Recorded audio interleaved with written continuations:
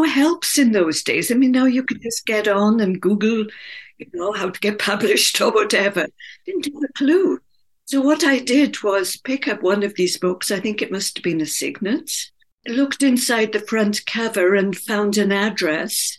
It was in Canada, so I thought, great. So I just bundled up my whole manuscript with a cover letter that was about 5 lines long, more or less saying, I've written this, wondered if you'd be interested in publishing it. And off I sent it.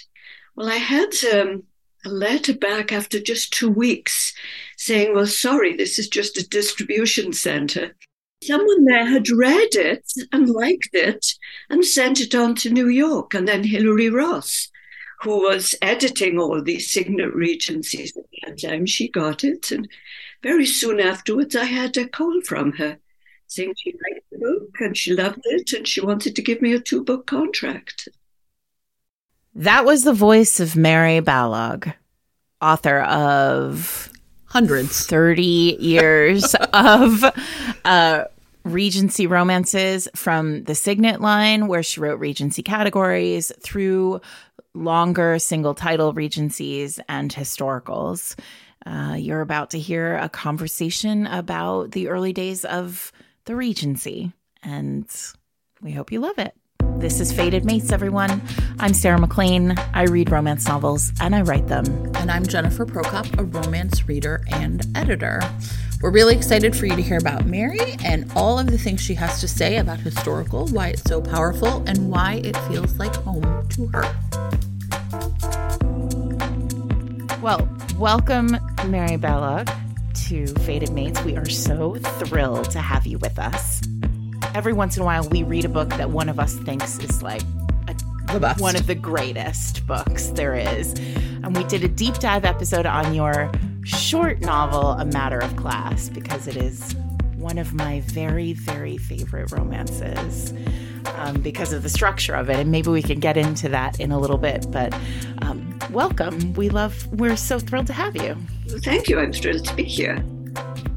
So, Mary, one of the first questions we'd just love to hear is, tell us about how you came to romance, either as a reader or a writer. I always wanted to write from childhood on. I used to write long, long stories when I was a child, and that's what I said I wanted to be when I grew up. When you grow up, of course, you discover you have to eat. So I became a teacher, and then I got married and had a family. So I was in my early 30s by the time I thought, well, if I'm going to write, it's now or never. I had no idea what I wanted to write. Yes, I can remember how I decided on romance. I opened a cornflakes box once in the morning, and there was a complimentary copy of a Harlequin romance in there. What? In a box of cereal? In a box of cereal. It was called No Gentle Possession by Anne Mather. Anne Mather, one of the greats. Anne Mather. Yes. So yes. This was a while. Tell us, give us a sense of when in time we're talking about. This was back in the 60s, late 60s it would have been. Right. Yes. God, can you imagine if somebody bring that back, please? I will buy any box of cereal with a romance novel in it. I'd been taught to sort of despise romance in general, and certainly Harlequins. And I can remember holding the book over the garbage can and thinking, I've got it, and maybe I should just read it and see what this is all about. And I was absolutely enchanted and went on to read more. So then I knew I wanted to write romance, and I tried writing a couple of contemporaries and fired them off to Harlequin, thinking this is easy, because they were both rejected, as they should have been. And then I had a year off from teaching for a maternity leave, and I decided to read my way through a grade 11 reading list. I was teaching English. This was put out by the province. It was about 6 or 7 pages long, single-spaced list of books. And one of the books on there was a Georgette Hare. It was Frederica. Mm-hmm. I never read Georgette Hare. How she could have got by me through my youth and my 20s, I've no idea. But anyway, I read this book and oh my gosh, I fell in love. I just had this strong feeling of nostalgia as if this was where I belonged as a person. Yeah. And then it just struck me like a mallet to the head. This is what I should be writing. This is what I want to write. So we've talked about Hare before on the podcast. We've talked about her. Obviously, she's inspired a lot of us as writers. Yes. Prior to Hare, did you read a lot of historical fiction, or were you an Austen fan or a Bronte fan? I mean, had you come up through those kind of doyens of historicals? During my teens, I read just about every classic there is. It amazes me now to look at a list of all the major classics and think, yeah, I read that, most of them. And most of them I read during my teens. So yes, I came across Austen and Scots and the Brontes. But it was Hare who really lit the fire. Yes. Mm-hmm. Yeah, because and it why? was more contemporary, perhaps. And, I read this one book and I thought, oh, has she written anything else? Luckily for you, yes. The list, and I just read through it. And when I came to the end of the list, I just felt bereft. I thought there's nothing else good to read in the world. Mm-hmm. But that was when I discovered that lots of contemporary writers were writing these books too. So, and is that the point when you decided I'm going to try my hand at writing Regencies? Yes. Okay, yeah. And tell me a little bit. So at this point, we spoke to Catherine Coulter, who, wrote Signet #1.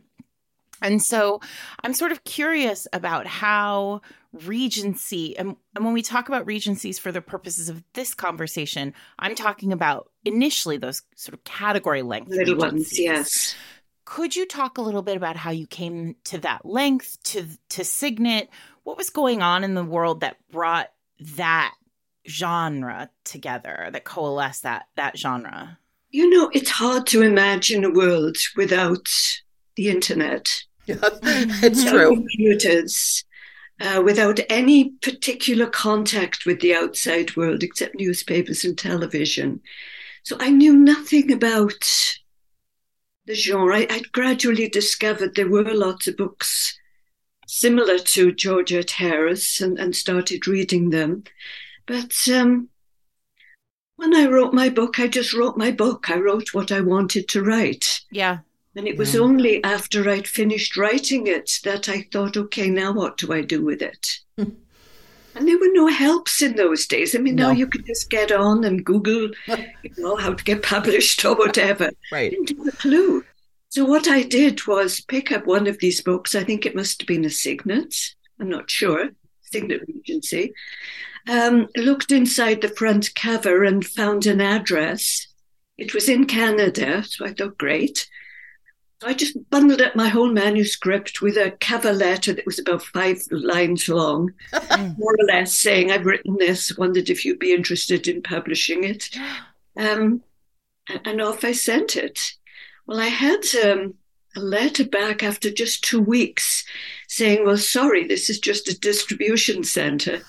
Oh, no. Did they send you your manuscript back? That's a lot of work. Someone there had read it and liked it and sent it on to New York. And then Hilary Ross, who was editing all these Signet Regencies at that time, she got it. And very soon afterwards, I had a call from her. The phone call. Oh my gosh.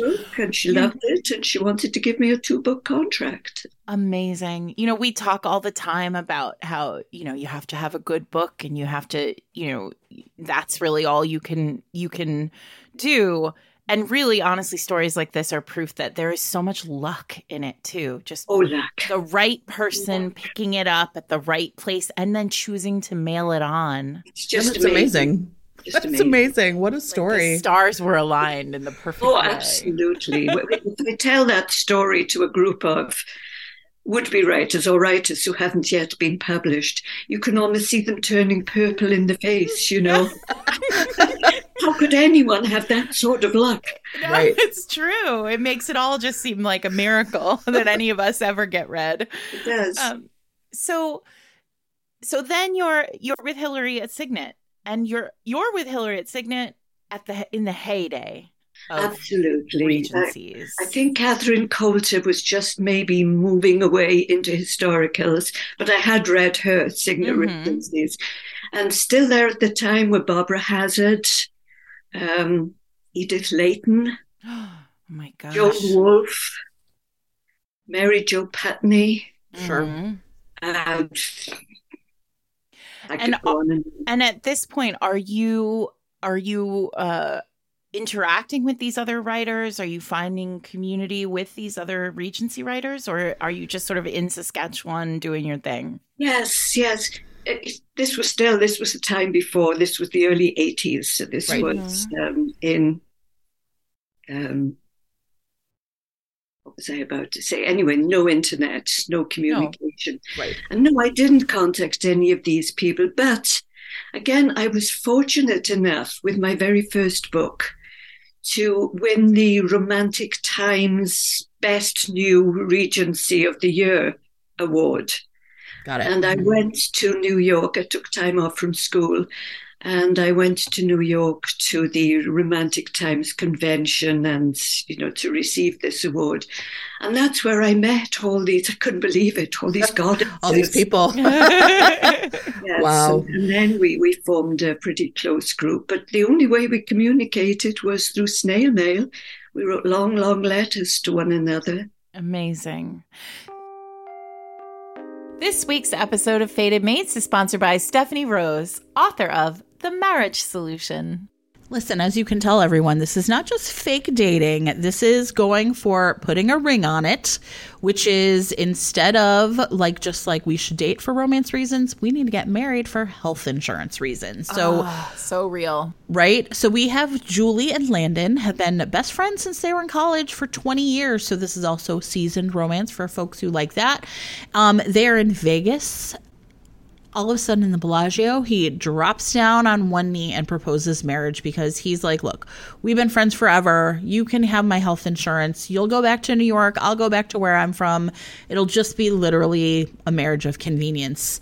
And what happens, though, is when the Elvis officiant says, kiss the bride, there is a magic kiss. Yes! All of a sudden, everything seems different between them, but she's still like, it's okay, I'm going to go back to New York until, Sarah, he is relocated. Oh, yeah, he is. He asks for that job. What is a man to do but move in with his, wife? Oh, she's right there, Jen. She has one bed right in there. What are you going to do? So all of a sudden, our marriage of convenience becomes very inconvenient indeed. So if you would like to see more about this New York City, fake Vegas, sim and roll hero, best friends to lovers romance, you should check out The Marriage Solution. You can get The Marriage Solution right now in print or ebook or with a monthly subscription to Kindle Unlimited. Thanks to Stephanie Rose for sponsoring the episode. When I started writing, I signed with Carrie Farron at Avon, and Carrie is famous for giving her authors a list of books to read when they sign on to the list, to her list. And at the time, I had read several of your big books, your sort of single title, obviously, but she is a huge Mary Balogh evangelist. She is your biggest fan.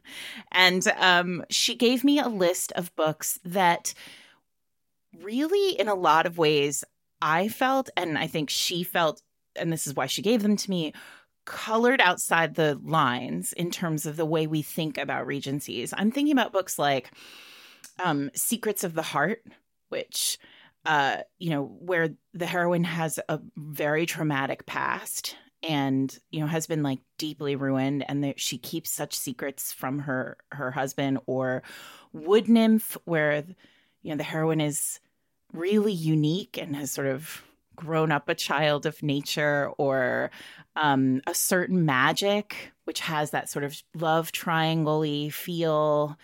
And I wonder if you could talk a little bit about writing those books were you aware of the idea that they were rule breaking in a lot of ways, or they were maybe not rule breaking, but groundbreaking, or maybe establishing sort of a broader space for romance? Or was it just sort of, this is just how you write?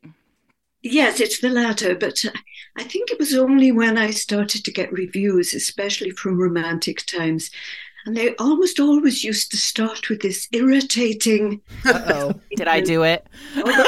Although she breaks all the rules, Mary Balogh, da da da da. Although... They write reviews, but they always started with something like that. And I used to contact people, write to people, ask people, what are these rules? What are the rules? Is there a list? Where are the rules found?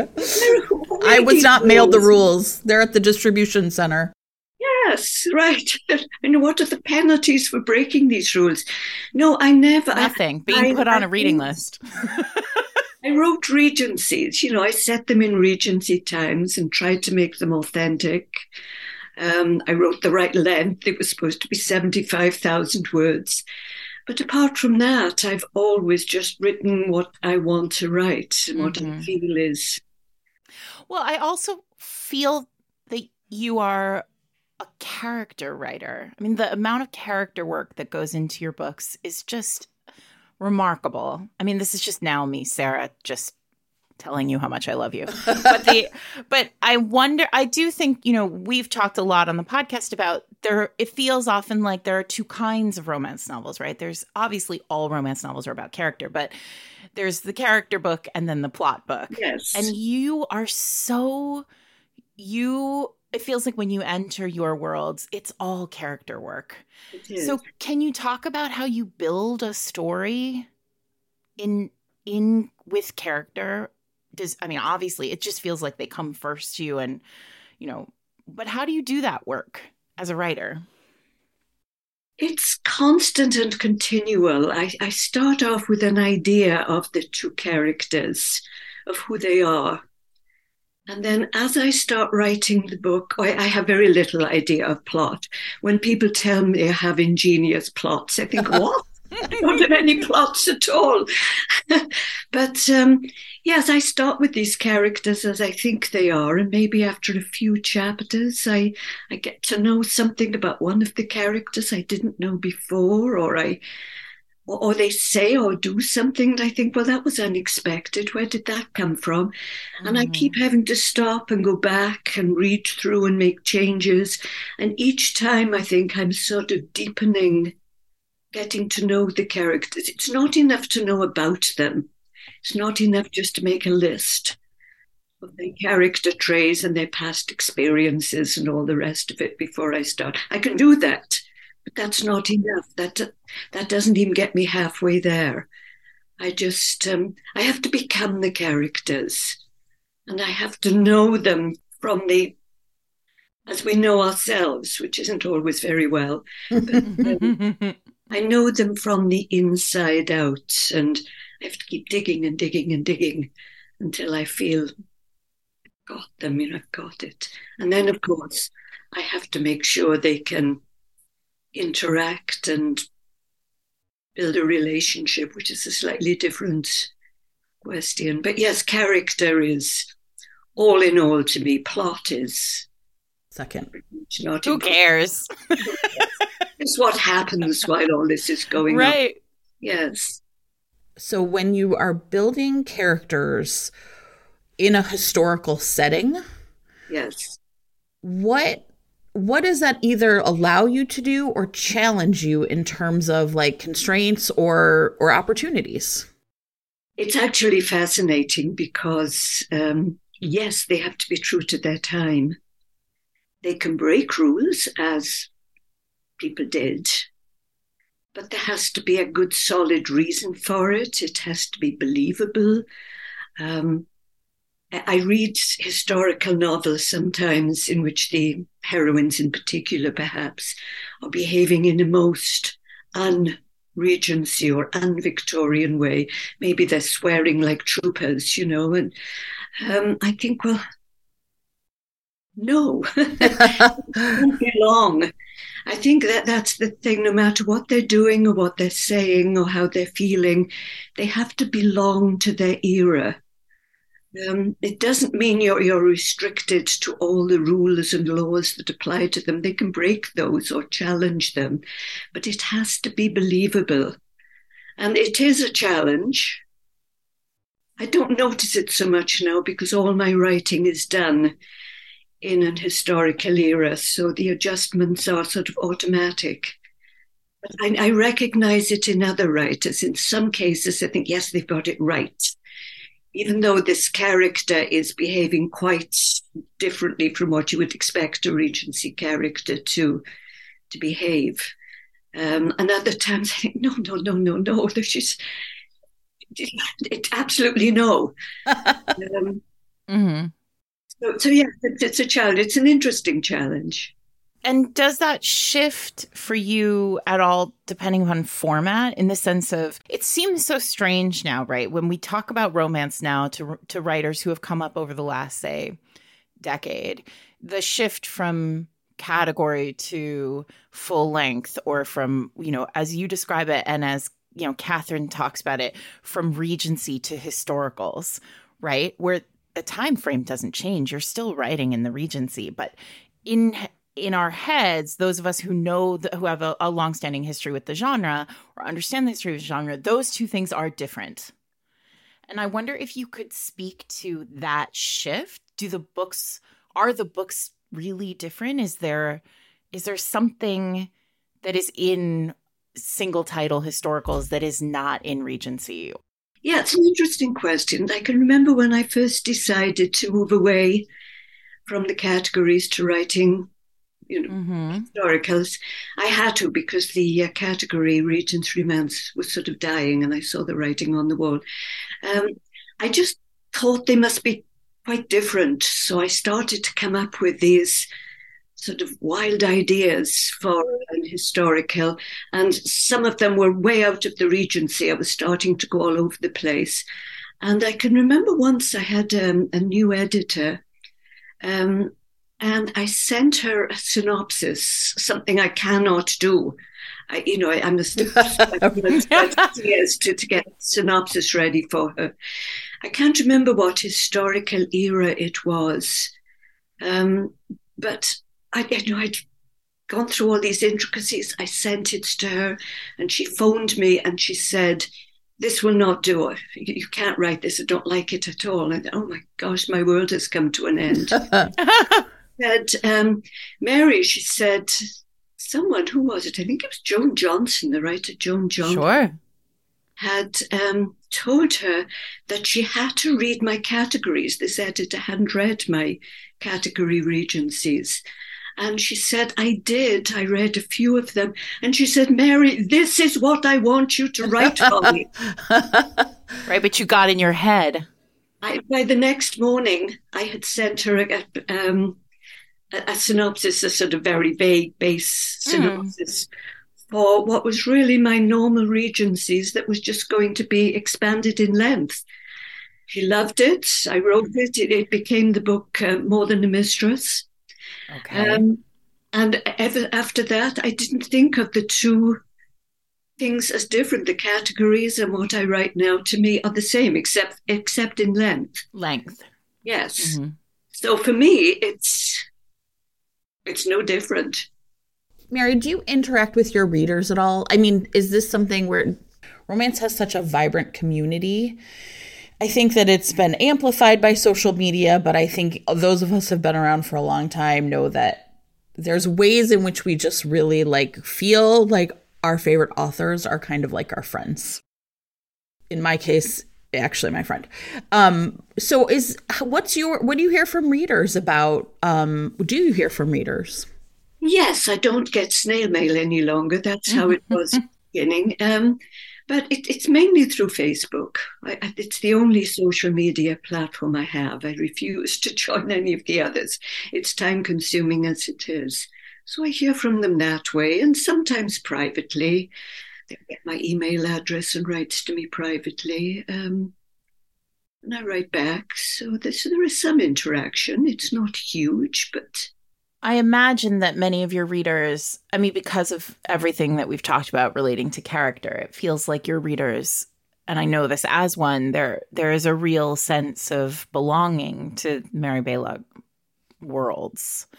And I wonder if you could talk a little bit about, I mean, not to kind of come back around to the historical piece, but it feels like right now in the world, we're talking so much about how is historical still relevant.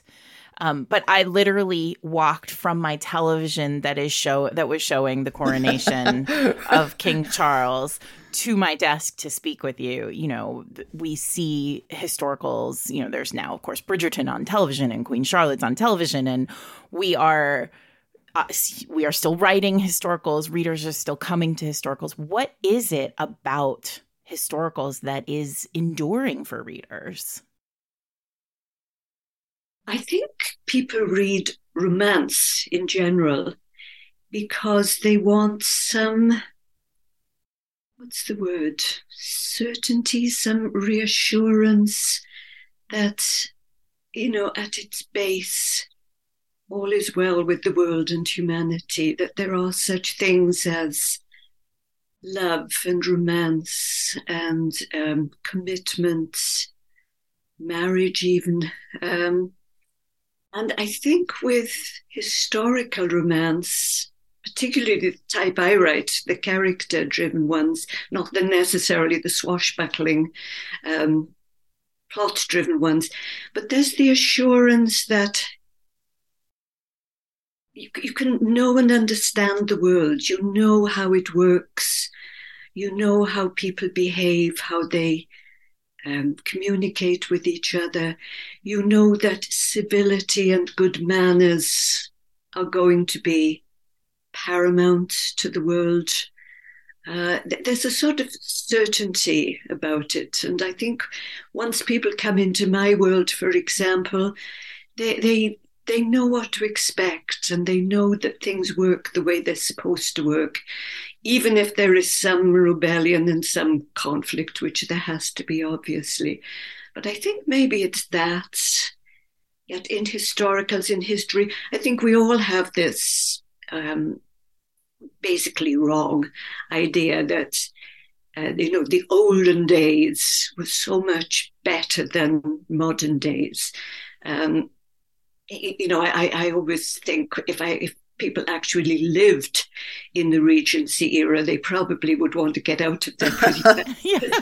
I mean, just for like pain relievers alone, right? I was going to say antibiotics are really great. Your toilets. Simple things, right? Yes, but I think people enjoy that feeling that they're slipping into a different world, which was so much better in every imaginable way almost than the world we're more familiar with. There's a fantasy to it. Yeah, there is. There's Vaseline on the lens. There is, and yet it's still based upon real human nature and the sort of struggles that humans face. But still, there's a certainty that it will turn out a certain way. Of course, there's always the certainty of a happy ending in romance, and it's probably its main appeal. You always know things are going to end happily, and that's not necessarily unrealistic. No, that's why we're here, right? No, say more about that. Yes. That's so important. Oh, sometimes when I am most in despair, perhaps I've been watching and listening to and reading about too much news, and you get almost despairing about the state of the world. And then I pause and look around me at my quiet home, my quiet community, and my family, and I think, I'm happy. I'm at peace. Now, that doesn't mean that I can sort of put my head in the sand and say, well, because I'm at peace and I'm quiet, everything is fine with the world. Or, you can't lose sympathy with people who are really suffering. But it sort of grounds you into the fact that the world of the media is as unrealistic as the world of romance books, on the opposite extreme. More unrealistic in many ways, because the media only pick up on the terrible stories. Right. They're selling a different kind of ending. Yes. It's like the miserably ever after, right? Terrible. Yeah. But most of us think that's the real world. It's not. Any more than the world I'm living in or the world of romance is the real world. It's a mixture. Right. Well, I think that there's something I'm really interested in hearing you speak like this, because I also think one of the hallmarks of your books, and that is one of our questions, but we'll get there, for me, is that there is a real honesty about the way the world works. I mean, as much as all the things that you've talked about, civility and kindness and gentility and all of that is true in your books, there is also a sense, I mean, you don't shy away from the horrors of war, from the impact of war on people. Your characters, like I said, have experienced trauma in many cases. And I wonder if you could speak to that piece of the writing, because appreciating that it's all character work, you could easily have, you could have gone your entire career without tackling the impact of war on soldiers and their, emotional state. It would have meant ignoring what was a very large part of the Regency. Of the Regency. Yes, which was the Napoleonic Wars. Sure. I think it's pretty much what I was just saying, that the world isn't all romance and roses. Mm-hmm. It's not all trauma and danger and violence. It's a mixture. And I think I like to take my characters through some of these horrors. Not graphically. Particularly right. As my career has progressed, I've included less actually sort of on-camera violence. Secrets of the Heart, you mentioned, for example. It's a book I would never write these days. And it's a book I can't enjoy reading now, even though I wrote it. It's just too dark. No, it's very graphic, yeah. But I think it's necessary to show how people can just rise above the most terrible things that have happened to them. In my Survivors series, which takes 7 characters who suffered variously from the Napoleonic Wars, but each of them individually can work through their traumas and the results of it to become whole, not physically whole necessarily. The one who struggles with walking and thinks he can walk ends up in a wheelchair, and he has to admit that's how he has to live. And the blind man that some readers always wanted me to, allow him to regain his sight later in the series. Nope, he's blind. Yeah. He's learned to cope with it. But they have learned to cope with it, and they've come to a rich life, not necessarily despite what's happened to them, but because of what's happened to them. It's all part and parcel of life. And I'd rather not coat over those things entirely and give the impression that the Regency era was all just wonderful parties and balls and riding around in carriages and whatnot. I think the Survivor series is probably the series that we hear most about from our listeners of, right. When are you going to read the Survivor series? And we might coming. Is that, in your experience, the one that you hear the most about? Is that a... No, the series I hear most about is the Bedouin series. Of course. Like books, particularly Wulfric, Duke of Bewcastle. Of course. Everybody's favourite character. Yes. So that's the one I hear most about. Still. So can we talk about that one? Because now, of course, you said that, and obviously. You're like Wulfric. I mean, obviously. Did you know? So we've talked to other writers who've written, text templates, say heroic templates or heroines who are templates. And I'm always fascinated in hearing, did you know when you were writing it that Wulfric would land the way he did? I didn't know he'd land the way he did. I had no idea of his story until I came to write it. I was terrified by the time I came to write it because I knew reader expectations were so high. Right. Just had this one chance to get it right. Mm-hmm. I couldn't go back and say, oh, you don't like this one? Okay, I'll write another story. Exactly. The real downside of writing a series. Yes. Right. I introduced him and the whole family, actually, into the book A Summer to Remember. And they were just sort of invented as a sort of horrible, troublesome family that, got in the way of the love between the hero and heroine. But as soon as I created them in that book, they tried to take it over. Mm-hmm. Having to unwind a few chapters and saying, no, this isn't your story. You're just a peripheral, nasty family. And, I had to make this pact with them. You stay out of the way in this book and I'll give you your own books. So I did. And of course, Wulfric was at the head of that group, this cold, silver-eyed aristocrat. Yeah. I did know at the start that he was going to be the culminating. Oh, everyone did. Everyone else did, though, Mary. I didn't have a clue what I was going to do with him. And so, but I mean, obviously, once you're in the story of the family, it's clear that he has to have his own book. But also, I imagine, readers must have just been clamoring. Oh, yes. Yes.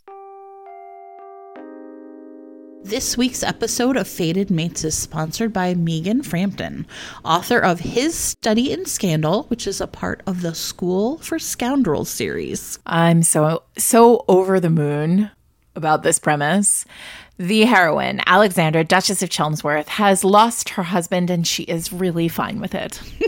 The only problem is that she now has to pretend to mourn her husband, who squandered her fortune and never bothered to give her the time of day. So terrible. You know what I think should happen to that guy. Anyway, she's like, I'm beautiful, I'm clever, I'm brilliant, I'm funny, I have all of the qualities. I'm going to cut up my morning gowns and take myself to this sex club that I heard of called the Garden of Eden. I couldn't love anything more than I love that. Where I'm going to have anonymous pleasure with a man who tomorrow I will never think of again. Now, if this was a contemporary, she would find out that tomorrow, that's her new boss. Well, he's not her new boss. He might actually be worse than her new boss because the entire tone is suggesting that he would be the absolute perfect match for her currently unmarried stepdaughter. Whoa. Yeah. Yikes on bikes. So his wealth would save the family fortune, but there is a problem, and it is that Theo has absolutely no interest in Alexandra's stepdaughter and all interest in Alexandra herself. So what is she to do? I think we're going to have to read this book to find out. It's going to work out okay, I think. Megan writes a great, fun, frothy book. This one, you are going to tear through it. It is going to be a delight. And go get it right now. So His Study in Scandal, of course, is available everywhere books are sold, including audio. You can find out more about Megan. She has a Substack, meganframpton.substack.com. She's on Twitter at MeganF or on Instagram at Megan Frampton Books. Thanks to Megan for sponsoring this week's episode of Fated Mates. Mary, can I return to something? This is like, Sarah probably saw this coming. So you were talking about the Survivor series, and we have talked extensively with many writers about the contemporary romance of the 80s. Many of the heroes were from Vietnam. Mm. And we've talked a lot about like kind of the transition from like those Vietnam heroes to like the romantic suspense heroes of now that are all like Navy SEALs and stuff. It's been a very interesting journey. When you think about writing like characters who are suffering from the Napoleonic Wars at a time when, in your generation, in my parents' generation, so many men were coming back from Vietnam, especially in America. Obviously. What do you see there being? Was there any sense of you like writing to sort of in a historical in that way as an echo of that? or just no, just it was really driven by history?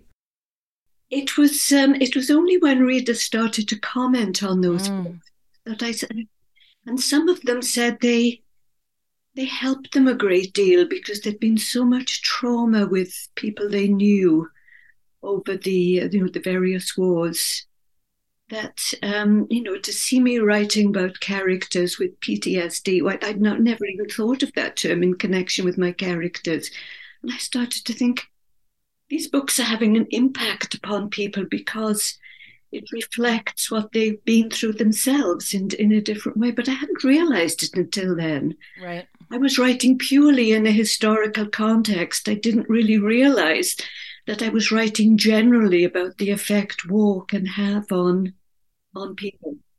That's one of the things that we have found that we talk about is so magical about the genre. It's such a domestic genre in so many ways that we don't necessarily know what story we're telling when we're telling the story, right, because we're reflecting the world around us constantly.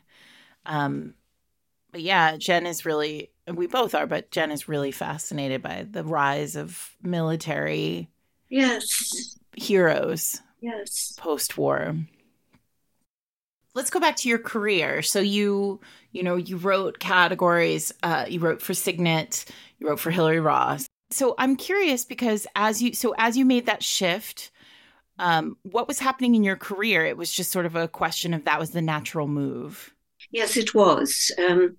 I was particularly close with, I know I wrote a lot with Barbara Hazard and Edith Layton.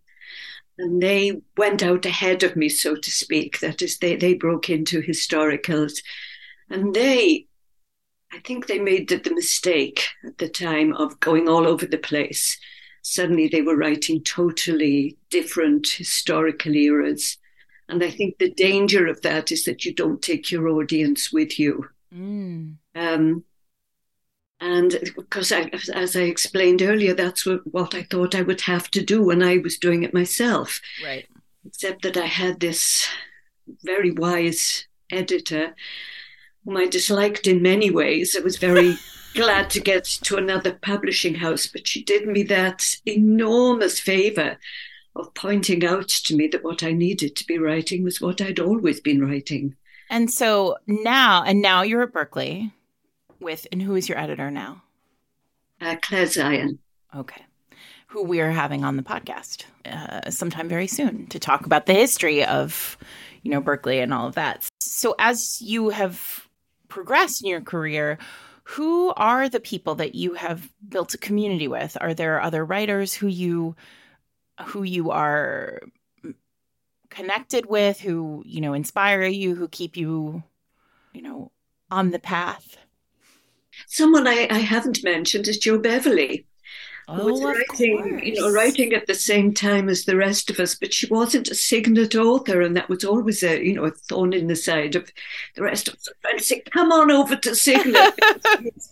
She was so good and such a vibrant personality. We used to get together at conventions. We had a proper community, and she was part of our community, but she wasn't part of our publishing house. Were there other writers who you were reading and thinking, oh, they're doing really remarkable work? Was there anybody who, I guess what I'm saying is, there's this sense often, game recognizes game. You knew what you were doing, and you had such a very clear view of the genre and what you wanted to do with it. And I wonder if there were other people who you were admiring along the way. I'm trying to think of actual names. I wish there were, but you're right. Sometimes you can read books and enjoy them, numerous books, numerous authors and enjoy them. But suddenly there's one and you think, oh, yes. Oh, they're doing a thing. Yes. Yeah. Someone very recently that I have that feeling about, I've just discovered her books, is Kate Claiborne. Oh, yes. She's magnificent. She's an absolute yes. I see her name on the book, and unfortunately she hasn't written terribly much yet. So I wouldn't pass by one of her books. She just has it. Mm-hmm. Well, she is a great friend of ours, so Well, she'll be right. thrilled to hear this. I know. We'll be like, Yeah, no, she'll probably have to take to her bed upon hearing this, but it's fine. No, I discovered her fairly recently. Well, no, she wrote love lettering, didn't she? Right, right. I read that a while ago and just absolutely thought it was wonderful, but it was sort of a one-off. It didn't occur to me to go and see what else she had written. But then there was a book that was chosen by Book of the Month Club, Georgie All Along. Oh, I read that and I suddenly realized this is the same one who wrote love lettering. That's see what else is written. Because both of them were a major yes. One of the questions we really like to ask is, I mean, you've talked a little bit about like the books, you know, the Bedouin series and Wulfric and what you hear that readers think is their favorite. Do you have a book of yours that you are most proud of, that you wish, you know, that you are like, no, this is my yes book that I have written? I think probably the book Longing. Okay. Which isn't terribly often mentioned by readers, but it's very historical. It's really based on historical incidents. It's set in Wales, my native country, in coal mining country in South Wales, which is my own background. I grew up in Wales. So it's something to which I'm terribly attached emotionally. I tried to get across the reality of it. And I think that's I can understand perhaps why it's not as popular as some of my other books. It's different, although it's basically the same historical era. I think it's 1830s, which is a bit beyond the Regency, but basically the same. I think personal. Yeah, and because personal. of that emotional attachment to it. It's my Welsh book. It's yes. What do you think are the hallmarks of a Mary Balogh book? Like, what are your readers going to get when they pick up one of your books? They're certainly going to get a story that it's not going to be swashbuckling is the word I tend to use. It's not going to have a sort of fast and intricate plot. So I can understand why some people don't like my books too much because they may find them very slow moving. But you will get character, you'll get real in-depth study of character, individual characters in the hero and heroine, but also how that character and character development is impacting their relationship. They have to make a relationship that somehow takes both of them fully into account. And I think you will find my books, they end happily, but I think they end realistically. I never try to write or try to convince readers that this is a happily ever after ending. It's a happy ending, but it's only going to remain happy as long as the characters keep working on themselves and keep working on the relationship. So I think you're going to get strong doses of reality as it relates to character. There is a story that I have oft heard about you, about a speech that you gave somewhere, and you sort of surprised many people who were listening to you because you talked about the way you think about love. And as I understand it, you said something like, I don't necessarily believe that there is true love. Is that true? No. Okay. It's one of those things that you hear and you think, is that real? That doesn't seem real. I can't think of anything I might have said that could be interpreted that way. This is intriguing. But when you talk about the realistic, I think, first of all, I think you hit it directly on the head with what the hallmark of your books are. There is a very realistic sense of love in your books. It is not fantasy. It is real. And anybody who's lived a life knows that that's sometimes it takes, or it always takes work. So I wondered if it was somehow convoluted. That's where this story got tied up. I know sometimes I tell people that I don't believe in the sort of love at first sight, electric sparks as soon Right. as you touch one another. Yes, I believe that can happen. But to take that as a starting point and have the characters behave that way throughout, Right. whenever they touch each other, there's this electrical connection. I think that's stupid. or at least it's Well, not. it's also not great. It can happen, but it's only. It's not love. That's chemistry, right? Yeah. Chemistry. It's not love. If you want to bring those two characters together, you have to do the work. Yes. And I think that's what I very often call it. I call it a lazy way of writing a love story, because that's not love. It can be a starting point. And I think it maybe has happened in a couple of my books, but it's only a starting point. Right. You have to write a love story and you've got to do the work. You got to do the work. Which means it's never that easy, right? And it has to be tested. It can't be. Yeah. So it may be that sort of thing, perhaps. Yeah. People heard. Well, I'm glad we cleared it up here. Well, I certainly believe in loving all. I would hope so, Mary. Well, for what it's worth, I never believed it. So. Mary, one last question, which is when you are working now, or like the things that you're still working on, like I'm always really curious, like in a long career, how do you keep yourself interested, or is the process still the same? Is it still just like characters that come to you? How do you sustain a long career writing romance? I think it's because I write character books. And if you think about people, there are no two people who are identical.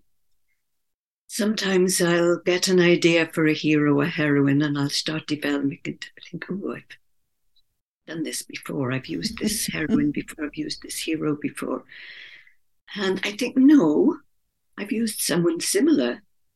But when you start delving into them, they're totally different from this other one. I think my books are always original in the sense that there are no two that are so similar. With some writers, you get to recognize the hero and heroine. They're always the same. They're just in different circumstances. With me, they're always different. And I think that's part of the interest, to delve deep and discover that, this character that I thought at the beginning was so like the other character is actually a totally different person. And that's the joy of writing, to bring this out. To each character is fresh. I freshly discover them. The people I thought I knew at the start but didn't.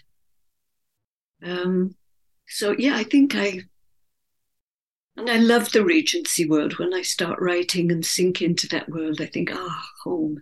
So, I was going to say, have you ever thought about writing contemporary?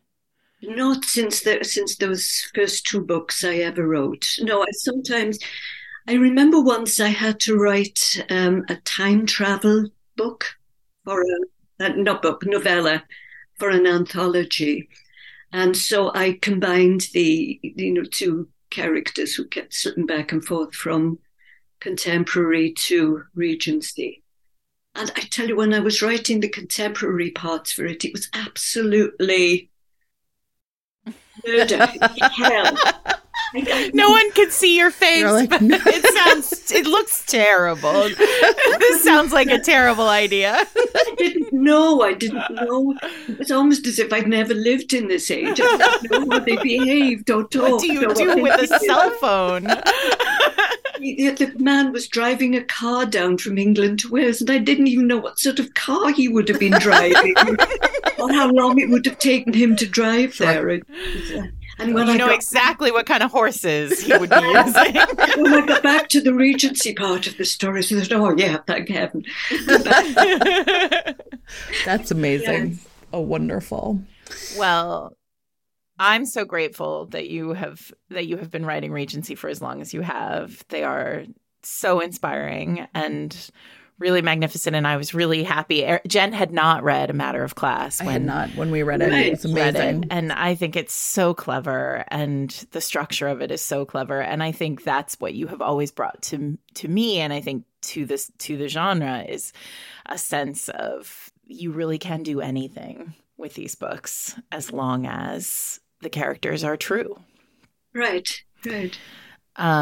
So thank you for this. Thank you for this conversation and for your magnificent books. Well, thank you for having me. It's been fun. And I can't wait for the next one. Right. Well, that was great. I was so interested in hearing her talk about how Regency just has always been it for her. Yeah, I think this is the first right? person we've spoken to who's like, I never, ever considered anything else. Like, Right. Well, and also I think there's a lot of ways, especially now that we see authors as being like, I can do anything, right? I can write paranormal, I can write historical, I can write contemporary, and to have her, like, especially when she talked about, like, I don't know what kind of car anyone could possibly drive. I've never even seen a car. What are cars, right? Like Lachlan. She's like Lachlan of, from A Hunger Like No Other, only. Oh, that's a deep cut. Right? And so I think it's fascinating to me, especially because I was very interested in, like, her answer about, like, character, right? Like, when I asked, like, what are the limits, and she was just like, they don't even occur to me anymore. I'm so steeped in writing the characters this way that she only, like, it sounds like, noticed it the one time she had to write a time travel romance or whatever. So that's the part that's really fascinating is, Well, it's also interesting because I think she talked a lot about how, like, there's truth in Regency, right? Yes. And I think there were a couple of ways that she tackled that, and she talked about authenticity and truth, and some of them rung really true to me. Like, there is an authenticity in Regency because it strips away so much of the trappings that we are left with this sort of the pure character. Yes. Right? We're left with gentility and, like, civility and kindness and, all the things that we sort of hope for in our fantasy world for today. What was interesting to me was that she framed her books as, character work, sort of thinky books versus swashbuckling historicals, right? Like, the two are separate and they do different work. And it does feel like Mary Balogh is in her world, right? Like, she has created the truth of the Balogh universe. And that's really fascinating to me. Her heroes were in the swashbuckling world if they were in the Napoleonic Wars. Yeah, but she doesn't think about it that way. These are not war heroes like Elizabeth Hoyt war heroes. No, exactly. Like, instead, it's like, that was literally damaging, right? And so I don't know if that makes sense, right? So instead, it's like, what is it? It's that authenticity, right? Like, I know you love it when we talk to people about writing military heroes, like heroes who've returned from battle. Right. And I think the way that she thinks about authenticity of character, like vis-a-vis trauma, is really interesting. I was really fascinated in hearing her say that she would not write some of the books that she had written in her early career. Really interesting. So we didn't really dig deep on it, but Secrets of the Heart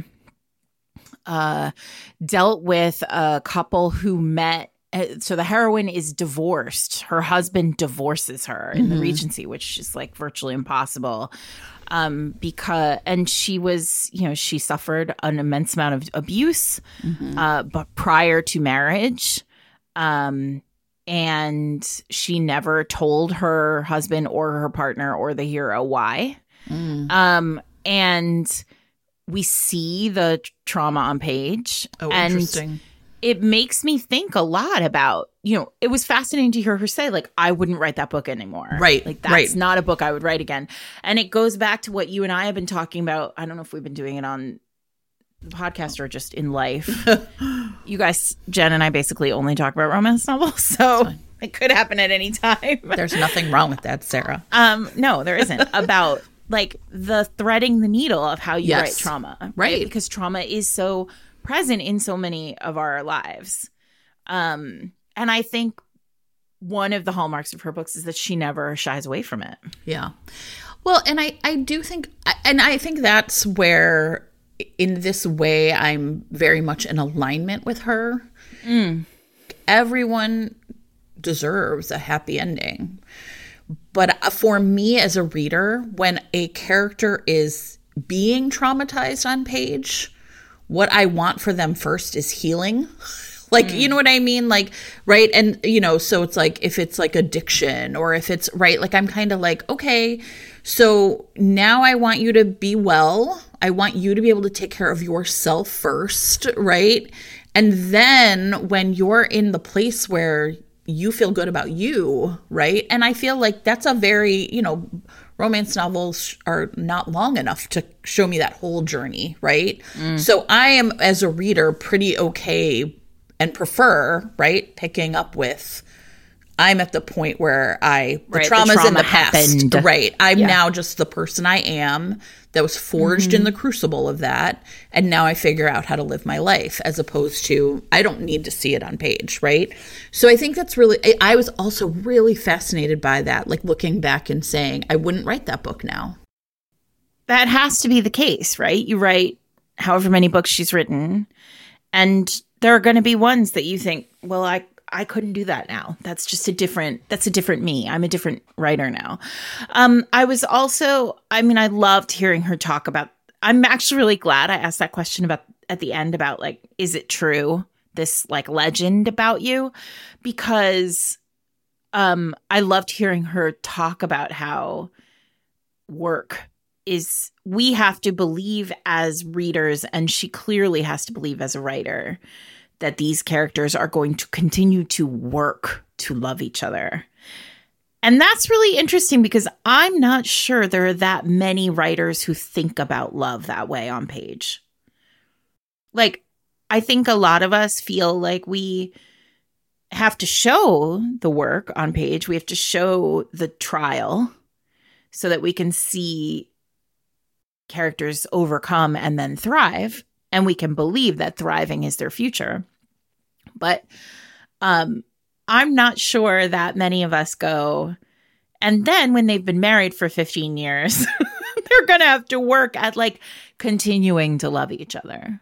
I was fascinated by sort of her, you know, of course she was like, of course I believe in love, but right. Like I also believe that, and I think this is what I find fascinating about romance. And it doesn't surprise me that a author who is so attuned to characters would say something like that, right? Because if you are a character person, right, as opposed to a plot person, you're what you had sort of suggested, then of course you would have to say people don't just like fit into each other like grooves, right? Like you have to, like there's that tension always of when you're with another person. And I think that's what's really interesting. Like, of course, a person who comes to it through the lens of character would see that like two characters, even if we can see that, you know, they'll be great together, it's not instant, right?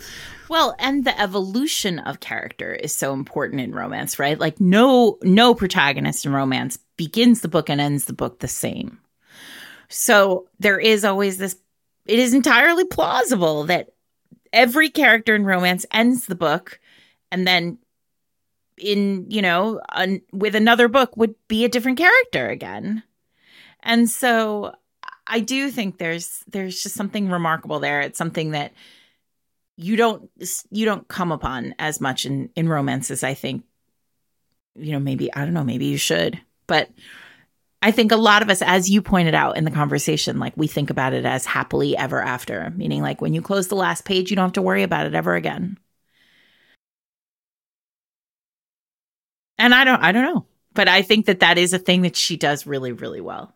One of the things I've been thinking about is as we talk to so many different people, and and this is maybe a question we should just like add to our stable of questions, right? I'm sure people have noticed, like, right, we have a standard set of things we're really curious about to hear from authors because we feel like we want to know their stories and like the history, their experience of like the history of the genre is, what does a happily ever after mean to you or mean to your characters, right? I'm putting that on the list right now. Because I do think it's a very different, the way she talked about what that means versus, or from, and again, I think it's different for readers than writers, obviously, but, when I get to an end of the book where a happily ever after has been put on page, when is it that I don't buy it, right? You know what I mean?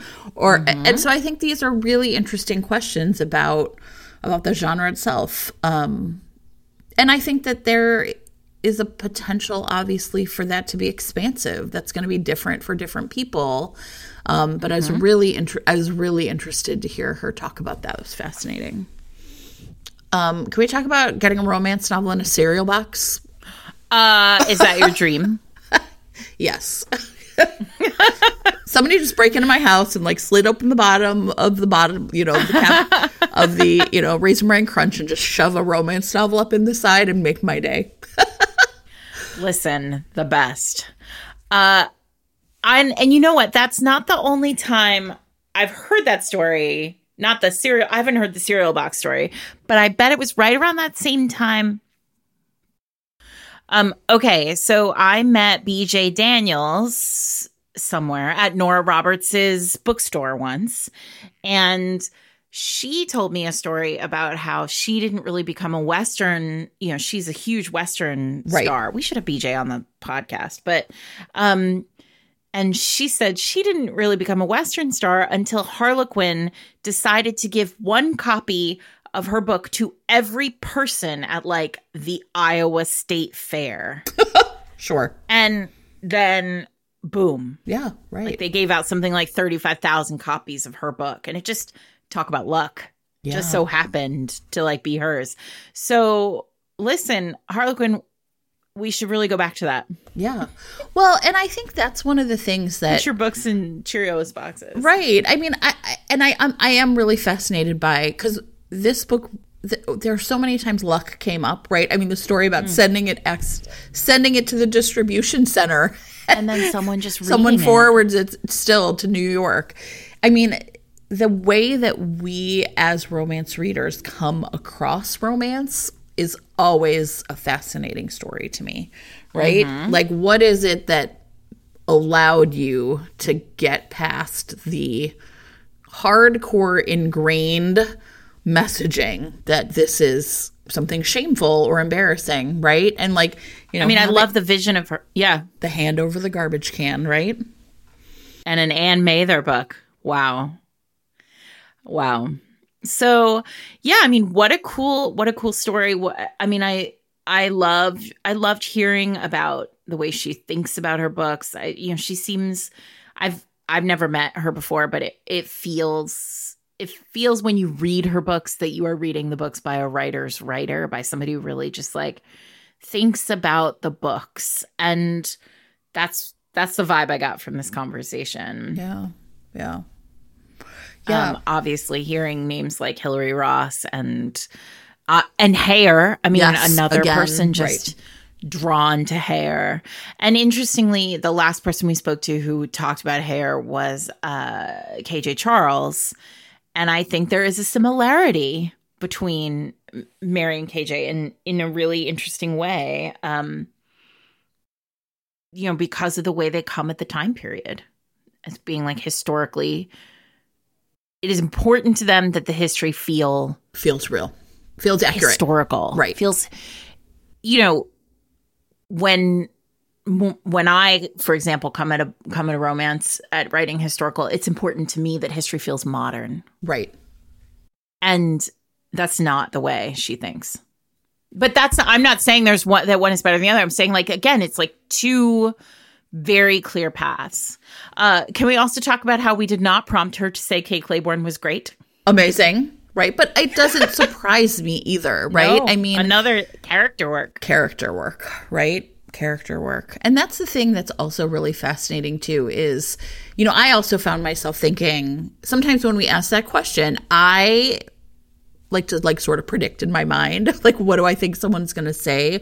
Or if I am well-versed enough in this author's work, sometimes I can see, right? Like, oh, this person has definitely read so-and-so. It's also very interesting to me when a person who only writes historical, right, clearly is reading contemporary, but is never, right? She got it in Book of the Month Club, right? Like, sure. She's not just reading contemporary, she's subscribing to Book of the Month Club. Right. So I was really, that was really interesting. Cool. Yeah, time to everybody get out their copies of Wulfric, I guess, and like hit that again, right? Yeah, Jen's never read it, so maybe we will do a deep dive. Maybe she'll be our first double dip. Now I know how people feel. Like, we recommend a mountain of books over the course of a year, and even I am kind of like writing down on the side, like, oh, putting that on the list, right? Well, I literally, the second she was like, no, the book I hear the most about is the Bedouin series, I was like, oh, of course, it's Wulfric. Why didn't I say that? Anyway, listen, that was really fun. I mean, I love every one of these conversations. I love hearing people's stories. You all know that I have a lot of love for Mary Balogh's books, largely because they were, as I said on the podcast, like delivered to me as a reading list. Because of character work, I'm sure, because I am a plot writer. So, needing to pull me in that direction. And so, yeah.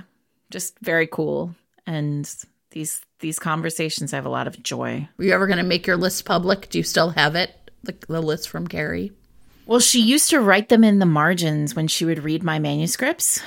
Go read this. This is a tip for you, Jen. Oh, I do this all the time.